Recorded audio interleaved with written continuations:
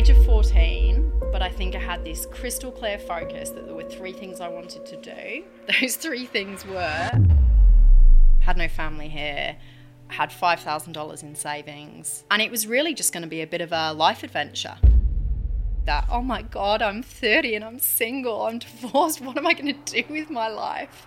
It's all over. It was like the end of the world. Seriously, this is the beginning. We should totally build a business about making people's day. Flowers, great idea, cool.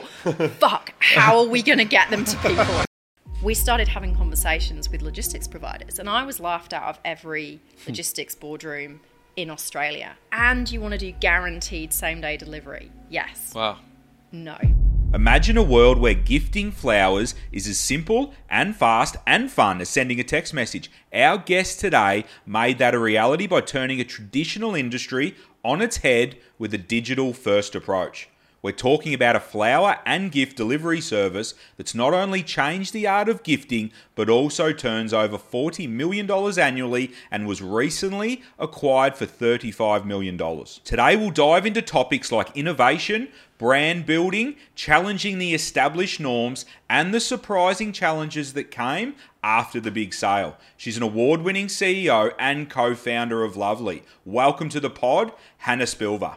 Welcome back to Australia's #1 podcast. We are the little fish and we speak to the big fish about town each and every week. Please like, share, subscribe. Again, guys, as I've been saying every week, 2024, we're going to donate $1 for every follow, review, and subscriber that jumps on board. So please smash that button. Where are you donating it to, dude? Wouldn't you like to know? The Cali Fund. No, great point, Benny. The EB Foundation, our amazing charity, looking to find a cure. So directly to those guys. Please smash it. Hit it. Let's do it. Thanks, Benny. Got my training wheels off now. Hannah, thanks so much for coming in. It's my pleasure. I'm excited to be described as a big fish. Big fish. First time for everything. Big fish, yes. Do you think I can rebrand to a mermaid, maybe? Just something the big mermaid. Yeah. We can make you our mermaid. Yes, I like that. 100%. Hannah, thanks so much for coming in. As I said in the intro, story's amazing. You know, like there's grind in there.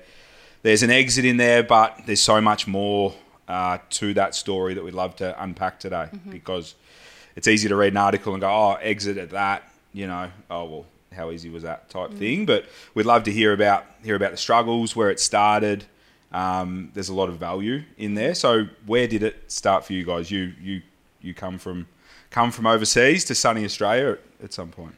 I do, yeah. So yeah, I guess like anything in life, context is everything, right? It's definitely not an overnight success story. So I come from the UK. I grew up in Chester. I moved out to Australia 14 years ago. But I think actually we probably need to go like a little bit further back from there to really understand where, my drive for this came from. Love it. And I think looking back as far as, picturing myself as a 14-year-old young girl, I remember there being three things that I wanted to do, three things that I wanted to achieve. And I used to, talk to my parents about it all the time. And those three things were, I wanted to get married by the time I was 25, which I did. And then I got divorced by the time I was 30. So be careful what you wish for. So I wanted to be married by the time I was 25. I wanted to move to Australia and I wanted to start my own business. And so from the age of 14, I can't sort of accurately describe why or where that came from. But I think I had this crystal clear focus that there were three things I wanted to do. And I feel like looking back now, although I didn't realise it at the time, a lot of the decisions I made in terms of my studies, choice of where I was going to go to university, choice of my first career path out of university, really all of those decisions looking back I can now see were leading me towards achieving those three things that I'd sort of set out for myself. And whether you want to call it focus or manifestation or whatever, I think there's so many different labels you could put on those things. But for me, I just had three clear goals. And from the age of 14, I sort of set about trying to make those happen. Did neighbours have anything to do with the Australian thing? You know what? It may well have done. Neighbours and home and away, I think. And coming out to Pinot Court.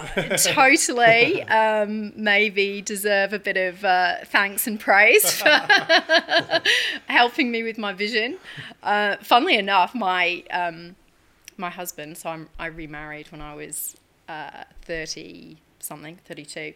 My husband, who's Aussie, his best mate, who was living with at the time, was an actor on Neighbours, Scotty McGregor, and he ended up marrying us. He was our celebrant, so it kind of came full circle in the end. Long hair, surfy guy? Is that Scotty McGregor? Yeah. Scott McGregor.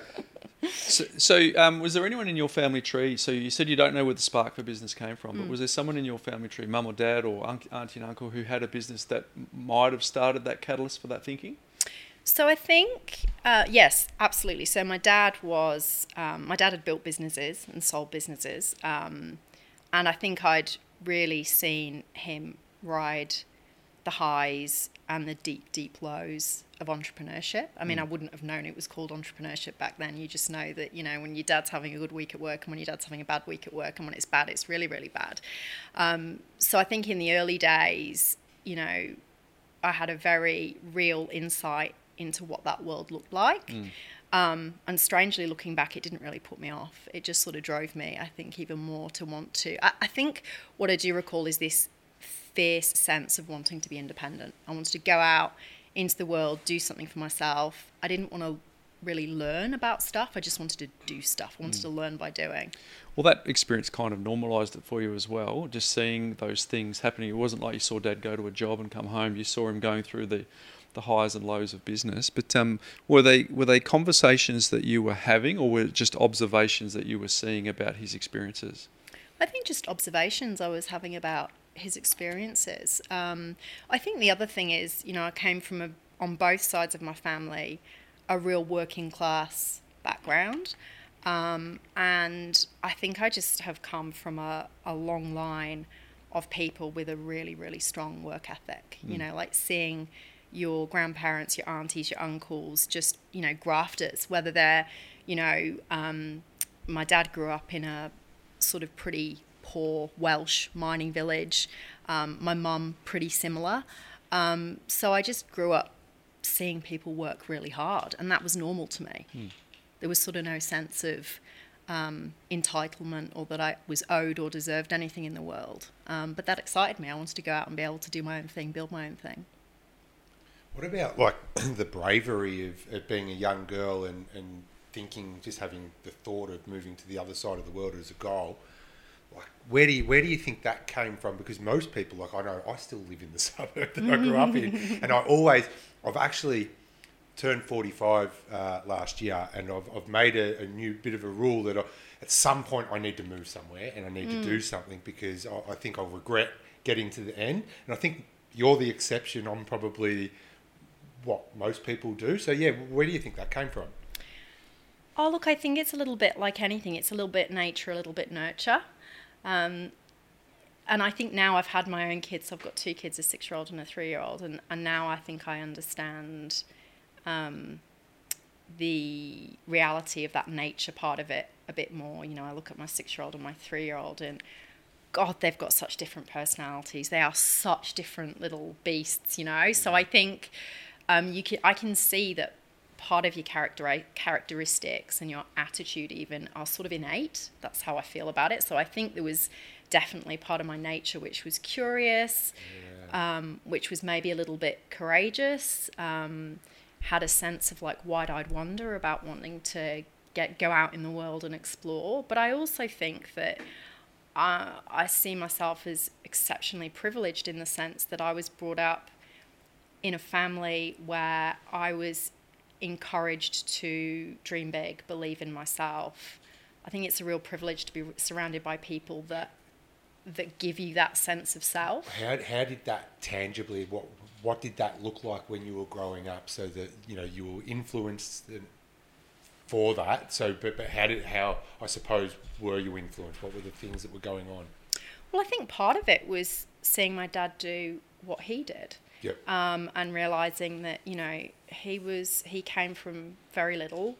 and he was able to go out in the world and sort of, achieve whatever he set. He didn't always achieve whatever he set his mind to, but he gave it a crack. And I think that made me unafraid of potentially failing, knowing that that was all part of it, that was okay. And ultimately, I was raised in a family where I was brought up to believe that the most important thing is loving each other, supporting each other. There's such a huge sense of love and support in my family. And so I felt safe to be able to go out into the big wide world, try some stuff, maybe fail at some stuff, know that I could go home and that my family would, probably still think that I was the best thing since sliced bread. That's a superpower in itself, I think. Yeah, well, that support, that nurture is amazing. Like, I mean, your dad was, your parents were helping you model action taking, because I wonder if you've reflected on the success that you've had to date in your business and whether you can sort of pinpoint it down to any one thing. But in my experience, it's the ability to put one foot in front of the other, the ability to actually do something and iterate along the way is probably the number one success trait anyone has. Because what happens after that, there's a whole bunch of cause and effect. But if you don't have the ability to actually take the idea out of here and actually fulfill it in real life, I mean, think of your business. It was an idea at some point, but you actually had to take action. So do you think that you got a modelling from your parents that was unusual for your peer group, or was it pretty standard for your family? I think it was just pretty standard for my family, and I think I don't know. I don't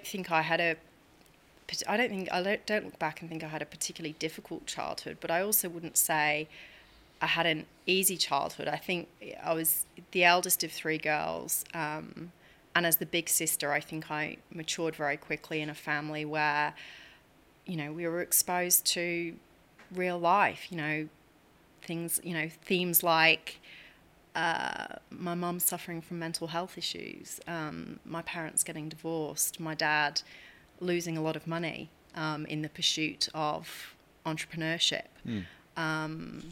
my grandfather committing suicide. I think I was confronted with a lot of quite big themes early on in life.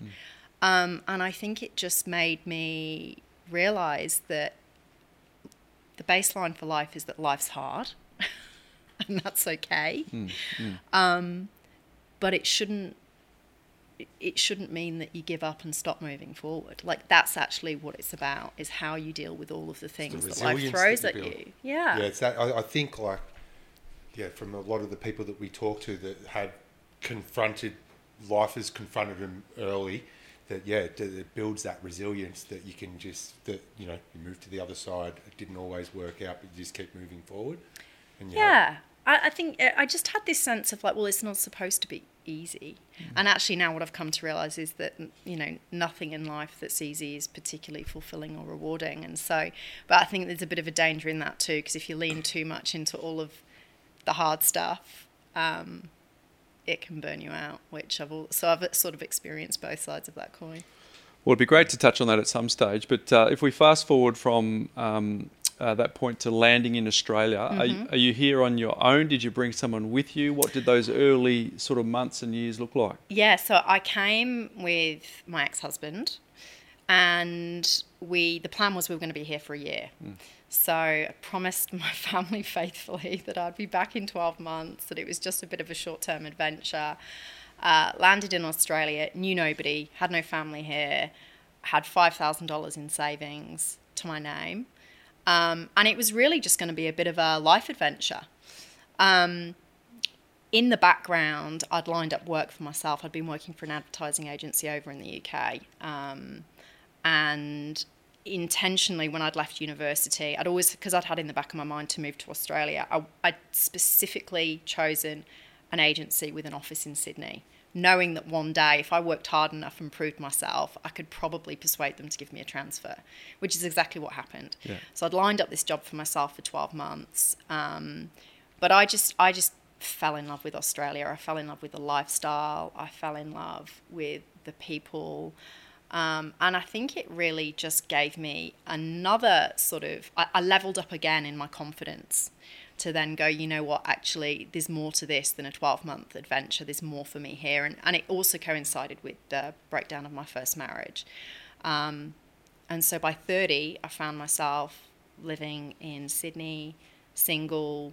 You know, looking back, it makes me laugh. I kind of went through that. Oh my God, I'm 30 and I'm single. I'm divorced. What am I going to do with my life? It's all over. It was like the end of the world. I was sort of like, I momentarily wrote myself off, and then I think I pulled myself together and I was like, seriously, this is the beginning. And then I think, you know, it's amazing when you feel like you've got very little to lose, that it does really give you that confidence to go, well, maybe now's the right time to start something, and that's really what happened.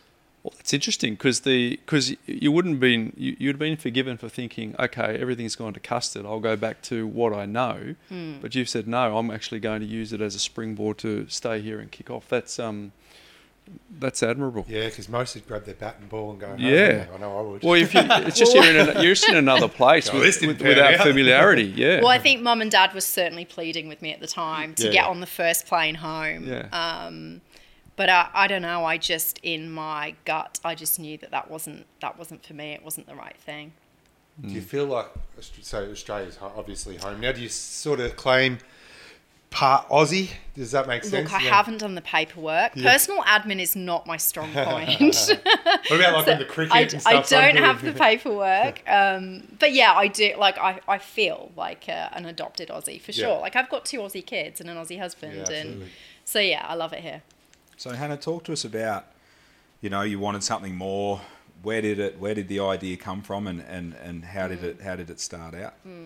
So with my background in the creative industry, I'd spent a lot of my career helping businesses build brands, and I'd particularly worked in sort of the retail category. And so I had this desire to build a brand from the ground up. And what I mean by build a brand is I wanted to build something that was purpose-driven. It wasn't just about selling more shit to people, and it wasn't just about making money. Like, of course, you know, I'm driven by money, but for me, money was going to be the outcome of doing something well, as opposed to the driving goal. What I wanted to do was create a business that had purpose, and was about making people smile and making people feel good. And I think that's a little bit about what I've learned about myself, is kind of my personal goals and my personal playbook is I'm a radiator. I like to lift the energy in a room, and I like to make people's day. And I kind of just had this hunch that I wanted to build a business and a brand that was about that.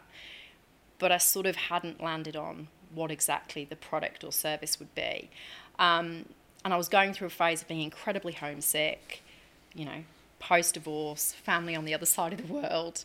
And I was looking for ways to send little something to my mum and sisters to let them know that I was missing them, that I loved them. And I was being confronted with the interfloras of the world, which, you know, the red rose, white, fluffy teddy bear cliche, overpriced, terrible service. And I thought, geez, there has got to be a better way. There is clearly a gap in the market to do this better. And it fit perfectly with this idea of building a brand that was about making people smile, connecting loved ones, being there for the great days, the bad days, every day in between. And so it just sort of snowballed from there. It wasn't one light bulb moment, but it was a series of kind of little moments of inspiration that you sort of tied together to build into a concept. And so that's when we landed on it being a flower and gift delivery business. And my co-founder I was working with at the time, so I started the business with Verity, and she was sort of heading up project management in the agency. I was heading up strategy. And so we had a really complementary set of skills. And we took the leap of faith together. We literally went on an evening course to learn how to make flowers. We set it up in her kitchen. We built the website. We were delivering the flowers ourselves. So you built the website yourself? Yeah, we did everything. Yeah. And we were pretty well placed coming from a creative background to know, you know, we could do it pretty well. I mean, looking back, we absolutely cringe looking back 7 years of what we launched with, but it got us started. It was one step in the right direction. But the main thing that you nailed, I personally think you nailed the brand and you nailed that message that that you guys are being fun and creative and That different. purpose That play. purpose, yeah, like so Personality and that, purpose. That hasn't changed, and you got that right, because that's hard to go back and fix, I suppose. I think so. And I think that's where a lot of businesses get it wrong. They start with, you know, the product, and they try and tackle brand and purpose as an add-on. And Absolutely. I think it's not authentic. And I think customers are manufactured. Then, it's manufactured. Yeah. So customers now are savvy enough to understand when, you know, if a brand's just greenwashing, or if a brand's just, you know, trying to add a marketing veneer to something, if it's not actually foundational in the DNA of a business, I don't think it comes across well. And for us, that's what made our business. And that's your greatest strength, absolutely. Yeah. So And that wasn't an accident, which is amazing. And you're about to go into a logistics business. So the genesis of the idea is amazing, but then you go and tackle something where you've got to get something Tough, fresh yeah. to all sides of the Tough country. business. Like, But I think this is where naivety and ignorance is a beautiful thing. yeah. Because had we not had that level of naivety and ignorance about the fact, we never even had a conversation about this being a logistics idea or a logistics business. Or who are you going to get the... We were just like, They'll just turn up. this is a great idea. Like Santa Claus just taking them out of it. Lovely. We should totally build a business about making people's day. Flowers, great idea, Yeah. cool. Fuck, how are we going to get them to people? How do we keep them alive How if do we we get keep- them to them? And you know, I am not exaggerating when I say only weeks out from launch, 2 to 3 weeks out from launch, we've built the website, we've built the product range, we've, you know, done a horrible job of our pricing strategy, but we fixed that later down the line. We started having conversations with logistics providers, and I was laughed out of every logistics boardroom in Australia. You know, you've got this sort of 30-year-old girl rocking up, oh, I'm building a business about flowers, and we're going to make people's day, and it's going to be, you know, a nationwide business one. And nobody took it seriously. We're going to the moon. Well, yeah, it was like, well, that's... Who wants to get involved? Yeah, they were like, that's kind of cute. There's And only you- so many spots. So yeah, you should- you've got no idea what you're doing. And so, you know, what product do you... So you want to deliver flowers. Yeah, and they're going to be in water. Right, so you want to deliver a perishable product that's fragile, that needs to travel in water because part of your brand experience is you deliver them in a jar. Okay, no idea how we're going to do that. And you want to do guaranteed same-day delivery. Yes. Wow. No. And so the only way to do it was for us to do it ourselves, and we had to wait for the market to catch up, and eventually, of course, it did. And now same-day delivery is pretty ubiquitous, and it's not that unique. But 8 years ago, nobody was doing it. Was that a big separator for you guys? Do you think that same-day delivery played a big part of you guys breaking away? For sure. Yeah, Yeah. I think our service offering, we leaned so heavily into our logistics offering. We were really aggressive with what we wanted to be able to take to market. So we were the first to do same day, but I think to begin with, it was only Monday to Friday. And I'm pretty sure I recall the cutoff time being maybe 1 p.m. So you had to order before 1 p.m. to get it delivered by 5 p.m. And then as we grew over time, we extended our delivery proposition to 7 days a week. And you can order up till 5 p.m. to get the goods delivered by 9 p.m. Now, as far as I'm aware, there is no other retailer in any category in Australia that will offer you that logistics, that service delivery. Who's running around between 5 and 9? I was about to say, what are those? Hundreds of people. Not me anymore, thankfully. Well, that's what, just quickly, like, what are those days like as a startup entrepreneur committing to those deliverables, literally? Yeah. What are those days like for you and your business partner? Because you just threw it away. You said, "Oh, we had to do it ourselves," but you also had to run the business and deliver on the product. That's enormous. Like, was it like, who's going on a run? Is it you today, Verity? Load your car. Yeah. I mean, in the early days, it was literally like that. Yeah. And you know, you sort of don't question it because you're so hell bent on building the business. Does that mean you only launch locally though? If you so guys, year one, Melbourne only. So okay. So when we started, it was just Melbourne, and it was you guys in the cars figuring it. Yeah, awesome. Otherwise, it would have been me flying. You know, getting domestic flights. Flowers. Or just phoning a friend in Brisbane. I've got some stuff. Can you drop it off for me? Yeah. And did you have confidence in market size? So for me, like thinking about launching something like that, even now, if I was like starting Slate and you weren't here and I didn't know your story, I'd be like, is there enough people looking to buy flowers? You know, there's obviously lots of florists in Melbourne, but looking to is there a big enough marketplace for you to do what you wanted to do just in Melbourne? Look, I think I was pretty bullish about it. Were we confident? Yes. Had we done our due diligence? No. What I would say is, though, and even now looking, you know, at other businesses that I'm involved in, I think you only need to look to the biggest name in the category you're moving into, if there is one. So for us, we were like, well, Interflora, it's a global business. And we had a rough idea of how big they were in terms of the revenue. So that for us was a pretty good validation. It was like people are spending hundreds of millions of dollars on flowers. Yeah. And we don't think they're doing it very well. We think we can do it better. And that was kind of the validation we needed. We were like, cool. We haven't got any money to invest in customer research or market analysis, but for us, like it's a pretty good signpost. Yeah, absolutely. And we took it from there. Did they take you seriously, Interflora, at the time? No. They took us seriously when they tried to acquire us, but no. Gotcha. I don't think anybody took us seriously for a long time. So under the radar worked for you. So now you've got an interesting part of the early part of your story, because you had a visa challenge. I did. That meant that you weren't able to go full-time into the business. And then there was a very interesting arrangement that you had with Verity around fairness of working. Can you share that? Yeah, I can. To stay in the country, the agency I was working for at the time sponsored me. So I was on a working visa. I can't even remember what you call it now. I'm going back that far. But essentially my visa was tied to me being employed. And so I was able to go sort of reduce my hours to a part-time capacity, which I think I moved down to 2 days a week. But I wasn't able to simply quit my job and throw myself into lovely full-time. And so obviously Verity and I knew this situation, and so we'd talked about, you know, do we wait for me to apply for permanent residency? And, you know, Fez was as excited as I was, pretty gung-ho about just throwing herself into this business, and she was like, nah, let's just go for it. You can work part-time. When we sort the visa out, we sort the visa out. Cool, okay. And in theory, that was great, but I think the reality, how you think it's going to feel versus the reality of how it does feel when she's in the business full time, which is hard for her. So she's got her reality of like, this is shit and hard. And then I've got my reality of I'm working 2 jobs and I'm also like overcompensating and working on lovely around my hours that I'm employed to do with my agency because I feel bad because I'm not there full time. This is shit and horrible. So we both suddenly find ourselves in this reality where on paper we were like, this is going to be fine, we'll work through it, it makes sense. Just didn't feel good, and there was tension.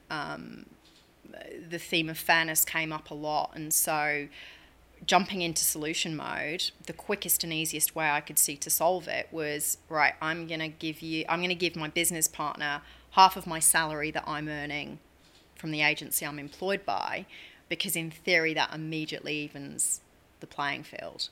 And it worked incredibly well. And all of those tensions sort of disappeared quite quickly. When I heard that for the first time, I thought, brilliant, because most partnerships end in some version of someone saying, I'm doing more than you. Of course. And so for you to do that up front just really sent a message to Verity that you're all in, but it also, as you sort of, it took away all that angst and just allowed you both to get on with, okay, we're doing what we can with what we got, and no one's being financially compensated any differently. I thought it was a genius move. And were you envious? Because I remember when me and Pete left our jobs, Pete was going to leave before me. Do you remember that?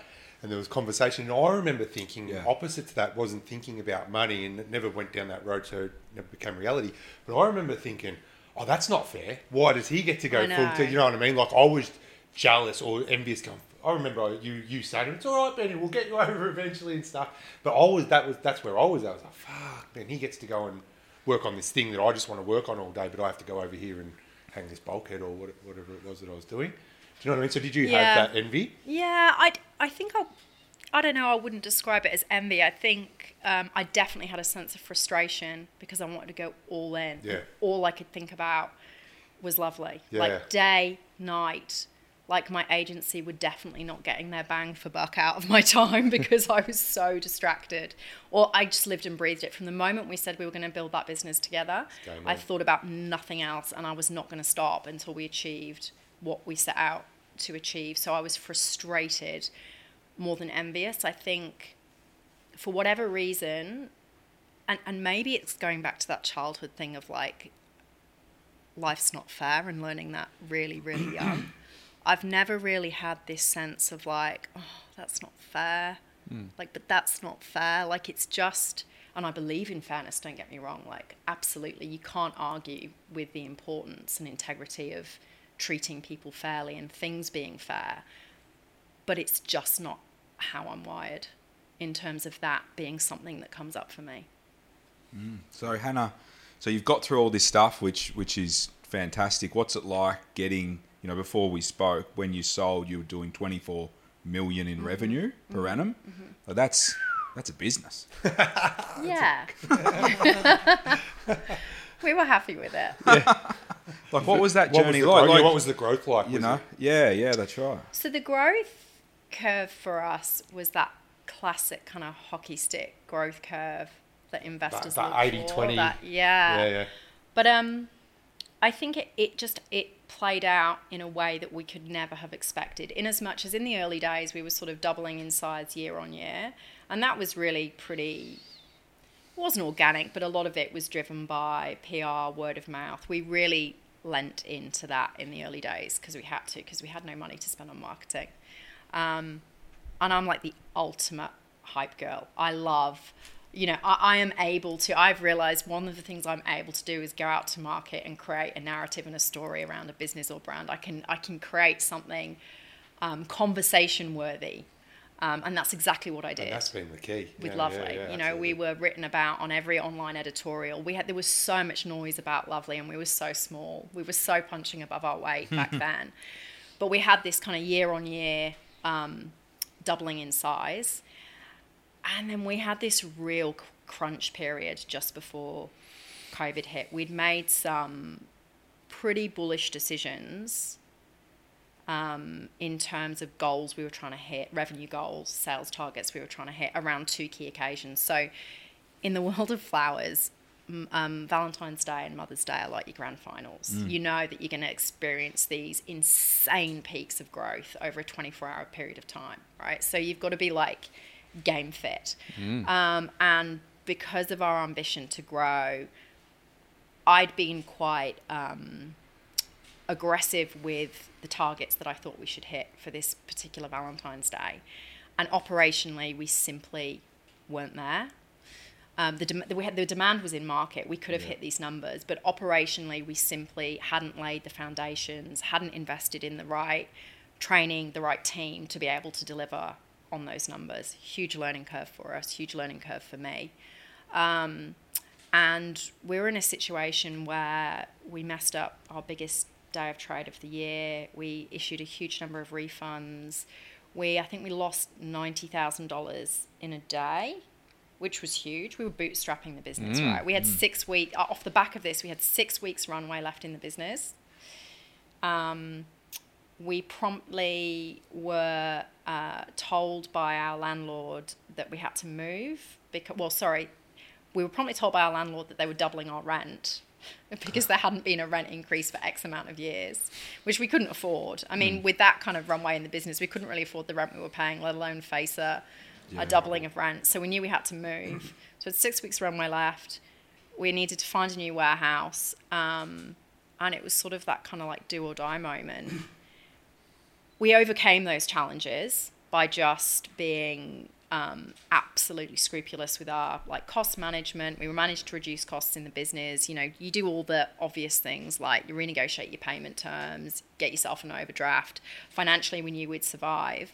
But it was a tough time. Like, it was probably the closest we came to going, fuck this, maybe this isn't a thing. And because you're online, reviews are obviously really, e-commerce is really, really important. The first thing I thought about there is when you stuff up a big day like that and it's grand final day, all eyes are on you, how bad were the reviews, and was that an issue? Does that make sense?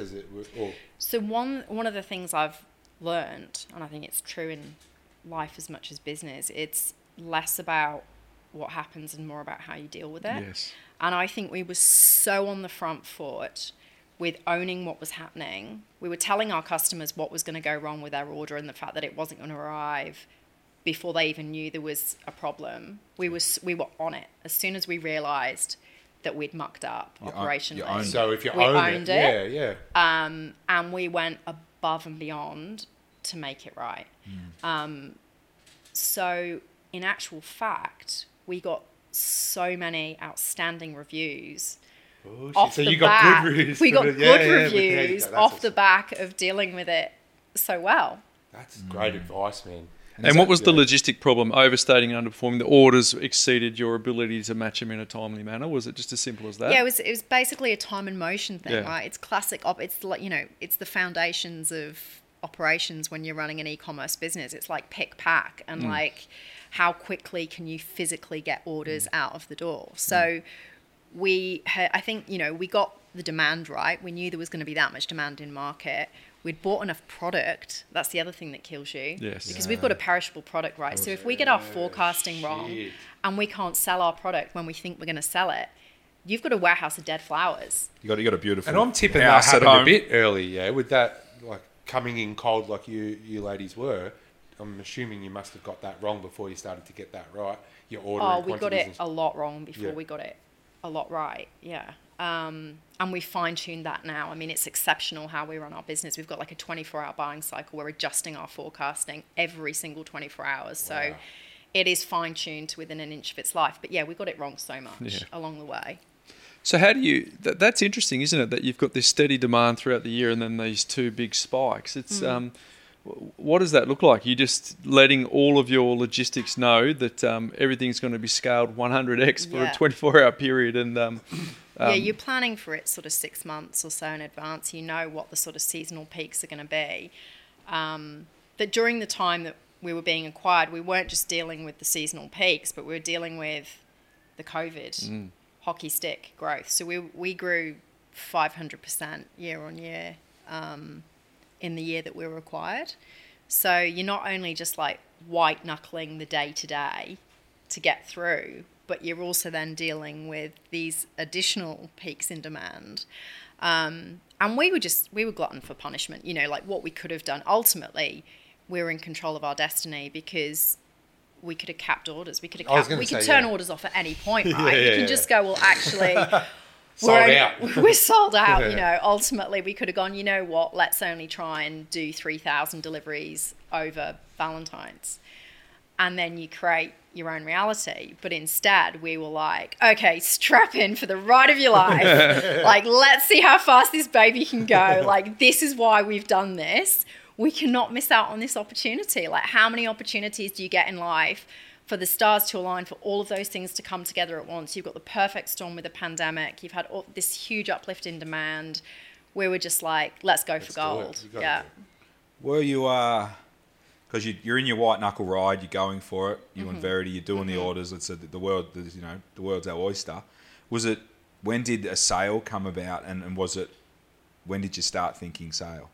So, I mean, we'd always been building with the intention of creating something that somebody would want to acquire, right? Yeah. And again, that was part of knowing why brand was going to be so important to this, because we wanted to make it as appealing as possible for somebody to come along and acquire us. Like everything in life, the timing of it was horrible. We were so exhausted from scaling the business that quickly. And for anybody that's exited a business, everybody will always say to you, oh my God, it's a slog. It will take 100% of your time. And so you're trying to do that as well as run a business that's, growing as fast as it ever has. And it's a classic story, I think, of being in the right place at the right time. I had it in my head from day one that we would sell the business by basically me networking my tush off. And like I said before, I came to this country, I didn't know anybody. Yeah. It's not like I had a school network or a university network. I wasn't like part of the fabric of the startup ecosystem. So I knew I had to go out there and meet people and figure it out and put myself up there and tell people the story of what we were trying to do. And I was at a business dinner called Did You Sit in Melbourne, and I was sat next to this lovely guy from Macquarie Bank, and he was asking me what I did, and I told him about Lovely, and he said, I met some guys this week who are actually looking to acquire a business, an e-commerce business in Australia. They've actually got a similar business to you over in Southeast Asia. You should meet them. Do you want me to introduce you? Hell yeah. Hell yeah, someone needs to introduce me. Yeah. And yeah, a couple of days later, I had a phone call with them. They were really interested in acquiring Lovely. We then decided that we were going to run a formal process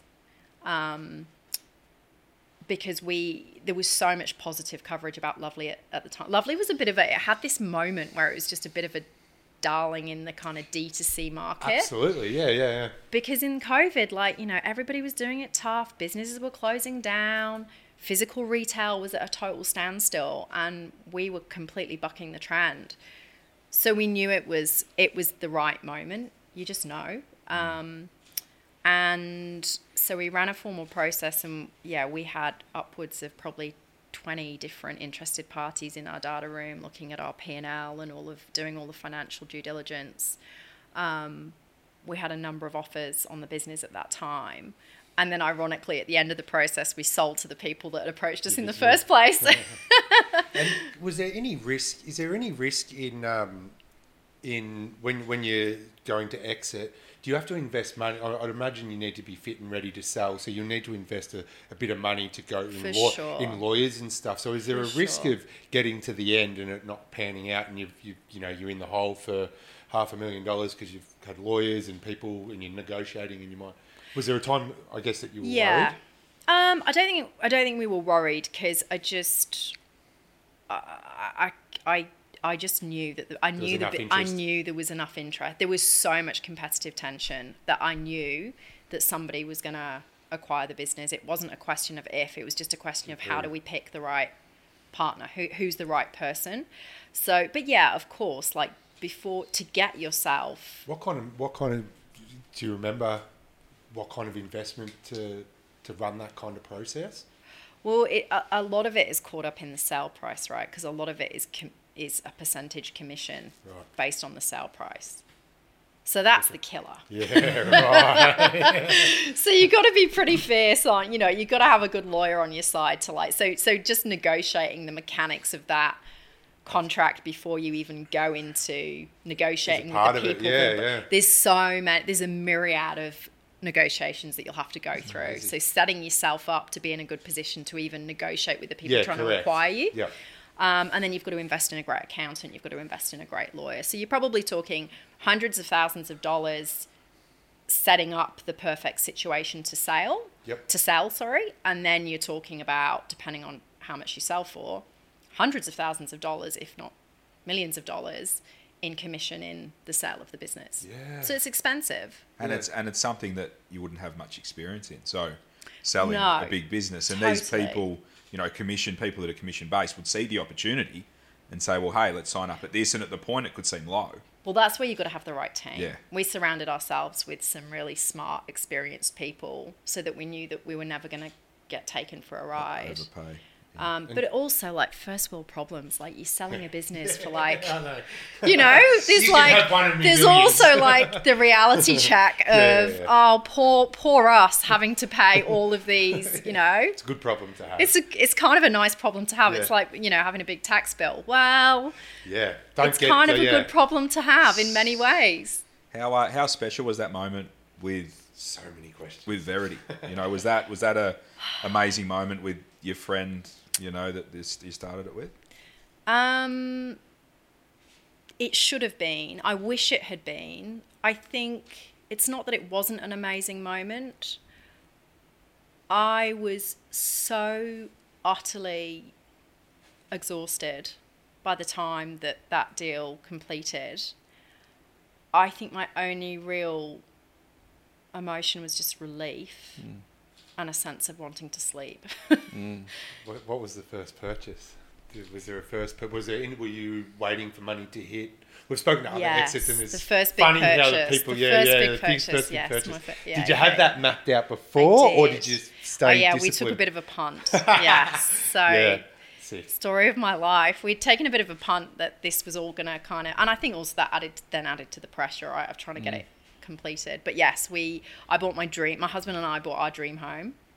And talking to some of the corporate advisors that we worked with, they were laughing and they said, every female entrepreneur we work with, when she exits a business, she buys her dream home. Every male entrepreneur we work with, they exit their business and they buy a sports car. But it's like that, it's like that really beautiful childhood dream. The girls are playing with like their doll's house and their dream home, and it was just Wheels. And it was just so innate. It was so innate. And I tell you what, like, I wake up every freaking day in this house and it fills me with nothing but utter joy and gratitude that I have been able to create that for my family.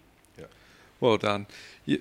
Terrific story. I mean, can you help people who've never understood that experience of what it's like to have a living, breathing business that continues to provide you with cash flow over time, that all of a sudden you get this lump sum of money, but that annuity stops. So you go from continually adding to the pot to now the pot is, if I don't have other alternatives, the pot's actually going to go down. Yeah. And it'd be a weird experience for everyone. On paper goes, well done, nice work, all that money in the bank. But there's got to be a feeling of lack of continuity that comes from the cash flow. 100%. It's like anything in life. It's just a new set of problems. So your financial concerns don't necessarily evaporate, they just change shape slightly. So, how do I not completely fuck this up? How do I make sure that I retain some degree of financial freedom that I have worked so hard for? How do I make sure that this position we're in doesn't suddenly disappear over time? Yeah. I'm a girl that likes to shop. I've definitely enjoyed, and that's part of it. Like, you want to be able to enjoy the money you've worked so hard for, but at the same time, it's really overwhelming to suddenly realize that you've got a new set of responsibility, not just to yourself, but to your family, to protect that for your future, for their future. And, people say things like, oh, you never need to work again. And, well, I do. Actually, I do. I absolutely do need to work. I need to continue to work, not just financially, but, mentally, just for me, for who I am. Like, I could never stop. Well, it kind of ignores the fact that to get into that position, you were someone who needed to keep their mind ticking over anyway. So for it to just be a vacuum of stopping is just... It's not realistic. It was really hard. It was really hard. I definitely had that sort of like existential crisis, and it also coincided with me turning 40, and so I think I had a midlife crisis.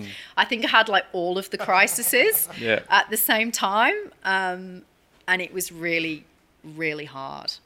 Can you talk more to that? What was the experience? Yeah, for sure. So I think in my mind, I had fallen into the trap, like lots of people do, if I'm being kind to myself, of thinking, if I work this, if I just get to this point, if I just make this much money, if I just build a successful business, if we sell it, if I just buy this house of my dreams, then I can then enjoy my life and everything will be okay and I'll feel good and like, cool.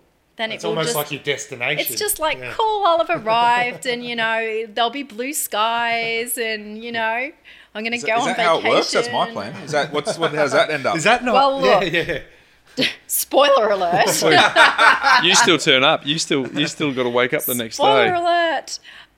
Life is still life, right? So going back to that whole idea of like you grow up and you realize life's pretty hard and shit things happen, and look, I say that I am not a pessimist. I'm definitely a glass half full person. I try and see the good in almost every situation where it's possible, but still, like stuff happens and family's hard, and you've got parents that are getting older and people get sick and they're on the other side of the world, and it just doesn't happen like that. So what happened to me was I suddenly found myself going from working 100 miles an hour and having crystal clear focus to dead stop overnight. So you just stop working. You've sold your business. You suddenly think, oh my God, what am I going to do? And I started suffering from absolutely chronic panic attacks and anxiety. I found myself about 4 weeks after we completed in emergency at 4 a.m. in the morning thinking I was having a heart attack.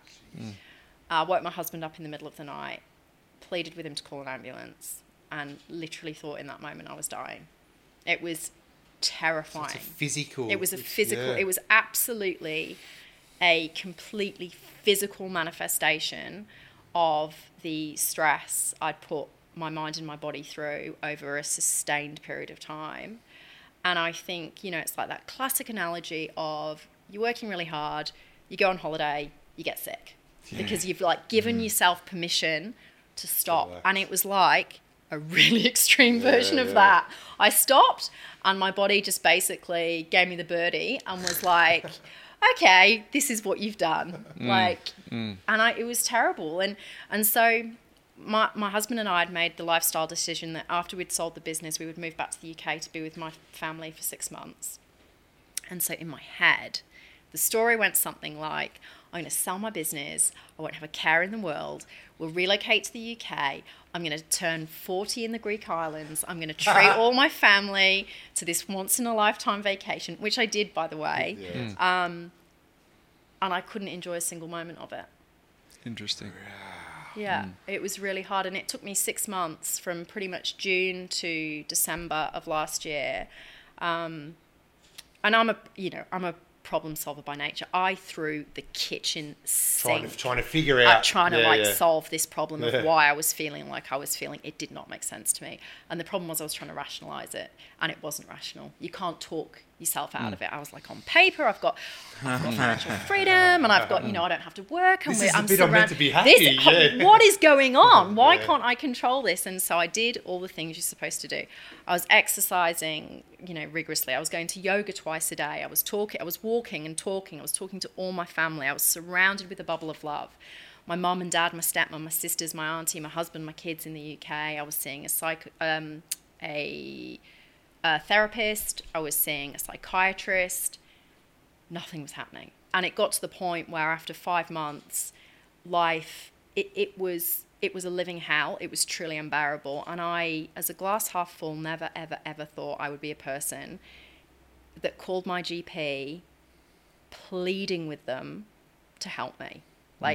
You have to help me now, today. I don't know how I'm going to get through another hour of feeling how I feel. And that for me was just the most out-of-body experience, because I'm resilient. I have courage. Superwoman. I can do these things. I'm like, I've got my shit together. This is something that happens to other people. This is not something that happens to me. Anxiety? Is that more? It was anxiety. Yeah. It was. I was experiencing panic attacks multiple times a day. I would wake up consistently through the night, my heart beating out of my chest. It was like there was a tiger in the room. Like I was every time, and because there was such physical symptoms, I was convinced there was something physically wrong with me. I would put my children to bed every night. It's awful to say this out loud. There was a period of time where every time I put my kids to bed at night, I thought it was the last time I was going to see them. Cool. Did it come back to those 3 statements that you made, that you were going to be married at 25, you were going to have a business, you're going to move to Australia, and all of a sudden you're in Australia and you don't have that business anymore, and your identity is totally tied up in the fact that you're a successful person that's had this startup that's now exited. What was the conclusion? Was it a part of your identity was missing? I think it was many things. I think it was part of my identity was missing. It was lack of focus. And when you haven't got focus and anything to kind of productively channel your energy into, I have a tendency to worry anyway. So it was kind of like the perfect storm. It was burnout. It was psychological burnout from being under that much stress for that long and actually not listening to my body. There were so many warning signs over time that I ignored, that I was just burning myself out.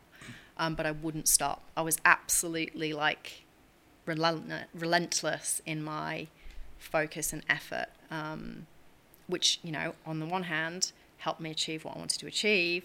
And on the other hand, taught me a really big lesson about kind of both sides of that coin, the dark and light side of everything that you want to achieve in life.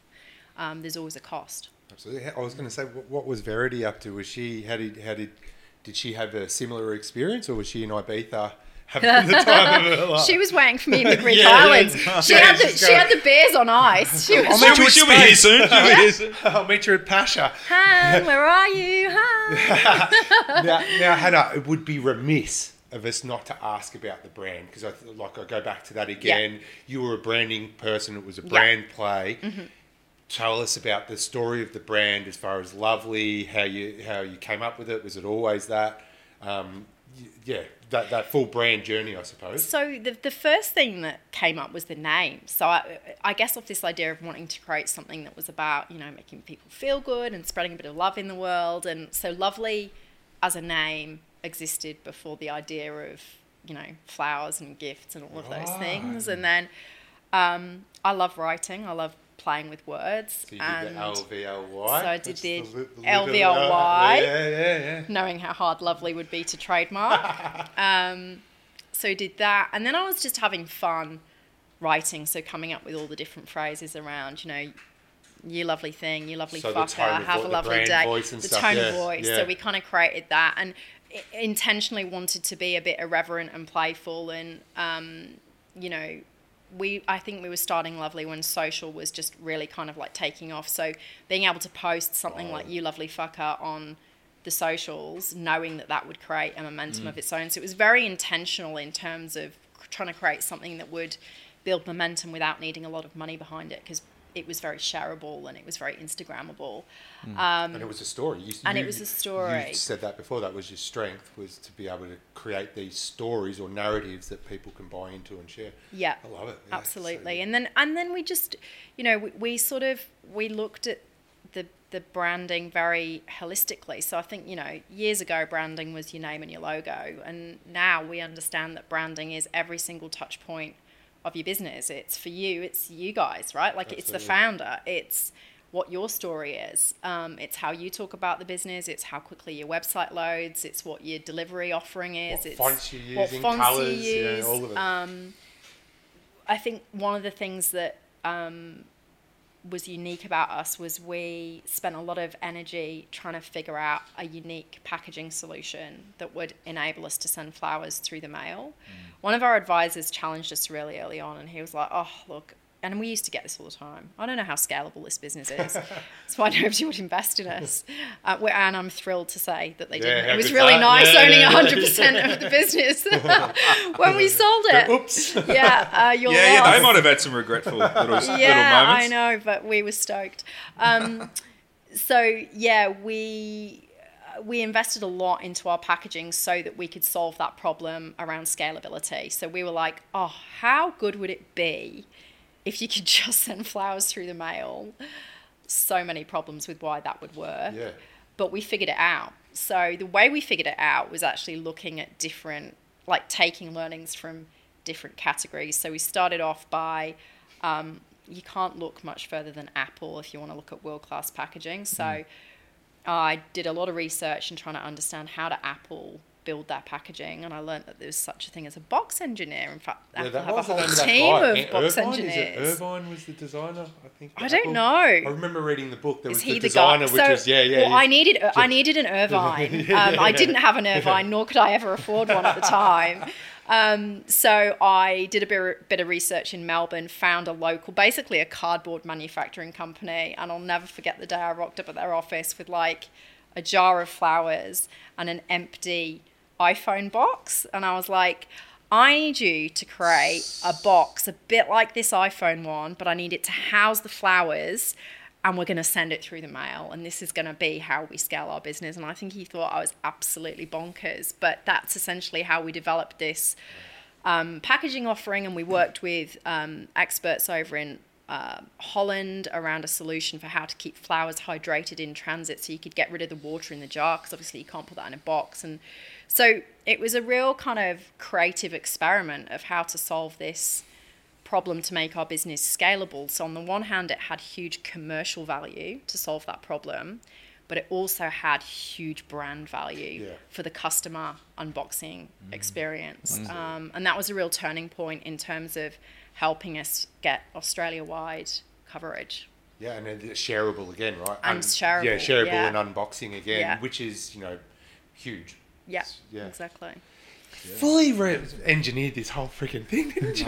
Look, we put some thought into it. It was It's actually because we sit here with a lot of people, but you've articulated from the very moment that everything was very deliberate, well thought out, started with the brand. Like you had Lovely before it was even a flower business, right? Because Yep. you knew the story. And that, for the people playing at home, we've had Dane Walker on, the branding guy who's a genius in branding. That's the power of brand. Yeah. 'Cause we always talk about that here, and people... The biggest mistake people think is they just assume it's a logo, Yeah. And I think that's changing because information dudes like Dane are changing that with the way they're sharing information and the accessibility. But man, the power of a brand is, how much did we sell for again, PK? Do you know what I mean? And that was on the back of a conscious decision is I'm going to create a brand, I'm going to tell a story, and the rest I'm going to figure out. Yeah, and I've found a problem. And I found a problem and a solution, and the whole way along it was brand. Well, I think that's how you make impact, right? And that's how you become a household name, because otherwise you're just selling stuff. Yeah, yeah. And I think we just didn't want to just sell more stuff. stuff. Yeah. We wanted to try and not Add some change the value. world, but if you're going to work that hard, at least, give it a good nudge, do something good. You don't have to try and save the world, but if you're making it, incrementally better, and you're building a place where people rock up for work and have fun and there's a good culture, and yet you realise you're actually impacting people's lives. So sort of that's cool. make people feel something. Make people feel something, yeah. So how do you channel the next decade then? Because you've obviously got to a position now of, financial peace, Yeah. but you've got a very very active mind, but some scars along the way on how you would do it differently. Yes. So what does the next decade look like for you? So I think the next decade for me, I'm in a really privileged position where I think I now realise that the journey is more important than the destination. Yes. I am really, if I'm not going to have fun doing something, I'm not going to do it. And I don't mean that in a frivolous way, I'm going to go out and party. I love what I do. I love work. To me is fun, but I've got to work on the right thing. So I know that I don't want a job, but I do want a mission. And if that can be a mission that I'm passionate about and that I'm going to work with people who are smarter than me, people who are going to challenge me, that I'm going to have fun along the way, cool, I want to do that. And that's what I'm going to spend the next decade of my life doing. And I think if I do that, money will be an outcome. But it's just, again, it's not the goal. I'm not going to spend the next 10 years of my life trying to climb Mount Everest to earn more cash. I just want to have a bit of fun, work on things I care about. And so that's what I'm setting out to do next. So it'll stay in the business lane though. There'll always be some form of commercial for sure. enterprise. Yeah. Yeah. You're not just going to You've got spend your time. another brand in the. I've got a Since couple it's so easy to actually. bloody pull together. And, yeah. I've got a couple. So so I'm still involved in Lovely. I sit on the advisory board and I spend some time with that team every week. I've just helped Limitless, who acquired Lovely, develop a new business and a new brand, which will be coming to market soon. I can't talk about that, but that's been a really fun project for me to work on. I've invested in a business that's Melbourne-based at the moment called Buff. It's in the beauty industry. Amazing female founder. She has built up a network of nail studios and she's developing a nail care range, which will also sell direct to consumer. So that's been fun because, that's a big brand play. That's just a brand play, man. It's a brand play. It's I've got so many learnings from Lovely. There's so many cross-category opportunities there that I can kind of pull across. But I'm also supporting another female founder who, I was in her shoes, found it really difficult to raise money. We didn't raise money. So it's nice to be able to kind of go full circle on that. And then I'm also, alongside that, developing a new product and brand in the beauty space, which will probably come to market mid 2024. Does it have a brand name yet? It does, but I won't be sharing it with you today. I love it. But it's a goodie. Yeah, that's the play, isn't it? Yeah. Hannah, this has been amazing. Thank Amazing chat. you. You've done so much and you've still got a fair bit to conquer. Before, Yes, I hope so. Yeah, well I done. hope so. No, I keep telling truly. myself it's just the start. It's always just the start. Quick one though, quick amazing. one. You've now gone from captain of the ship to selling to someone, and you're now an advisory, so no longer the captain. What's that paradigm shift like? Oh, that's a bit tough, actually. Yeah, I've found that a baptism of fire. I love just being able to sort of like fly by the seat of my pants, make calls, change things quickly, implement things. It's been not what I thought. I think in my head I had the rose-tinted glasses idea of, I'll have all of the opinions and none of the responsibility. And wouldn't that be a nice position to be in? But actually, I do very much still have all of the opinions, but I also have none of the power to make things happen or sort of like push decisions through. So yeah, I've had to really work on, I think, patience. That's been a learning curve for me. But, at the same time, it's been amazing to see the team we built thrive and level up with Vez and I stepping aside, because it's opened up a whole new chapter of responsibilities and opportunities for the team that we put in place. Yeah. Which is really fulfilling to see how much they've grown and the impact that their career has had on their life and their family and the opportunities that they now have. Like, that's pretty cool. That is cool. But the real test will come when there's that fork in the road decision, strategic decision, where you go, no, we're clearly going left, and they'll go, no, we're going right. And you'll just go, based on everything I know, on everything I've done from the origin of this company, you should have gone left, but you chose to go right. That'll be the big challenge for you at some stage in the future when they do that. Yeah, I've no doubt. So I've got some other stuff going on the side too. That was the Jobsy. They got rid of him and then they brought him back. Yeah, that's the distraction. Nah, awesome, Hannah. This has been a great chat. We've got a quick little segment that we do, we run. It'll be a little bit of fun before we wrap up. 5 rapid-fire questions, just to get to know our guests a little bit. Random questions. Bonnie puts them in for me. What's your favourite comfort food? Donuts, jam donuts. Oh, the Daniel's Donuts? Would that be your number one donut? I'm not brand loyal. Just give me a jam donut. It's got some jam in it. If it's got jam in it, I've become a Daniel's Donuts guy, man. This I don't know who Daniel is. No. We need to get him on the podcast. Daniel man, on the podcast. I can't drive past without stopping him for a 6-pack, man. And then I say to my wife, because you buy him in 6, and then I go, yeah, I want one, right? And then I try and then if one of the kids is naughty, I say, well, you're not having a donut, and I just try and rack up all the donuts, so I'm left with all 6 of them. Now we know why he's a cat lover. But yeah, I'm a donut lover too. Great, jam donut. If you weren't in your current job, what would you be doing?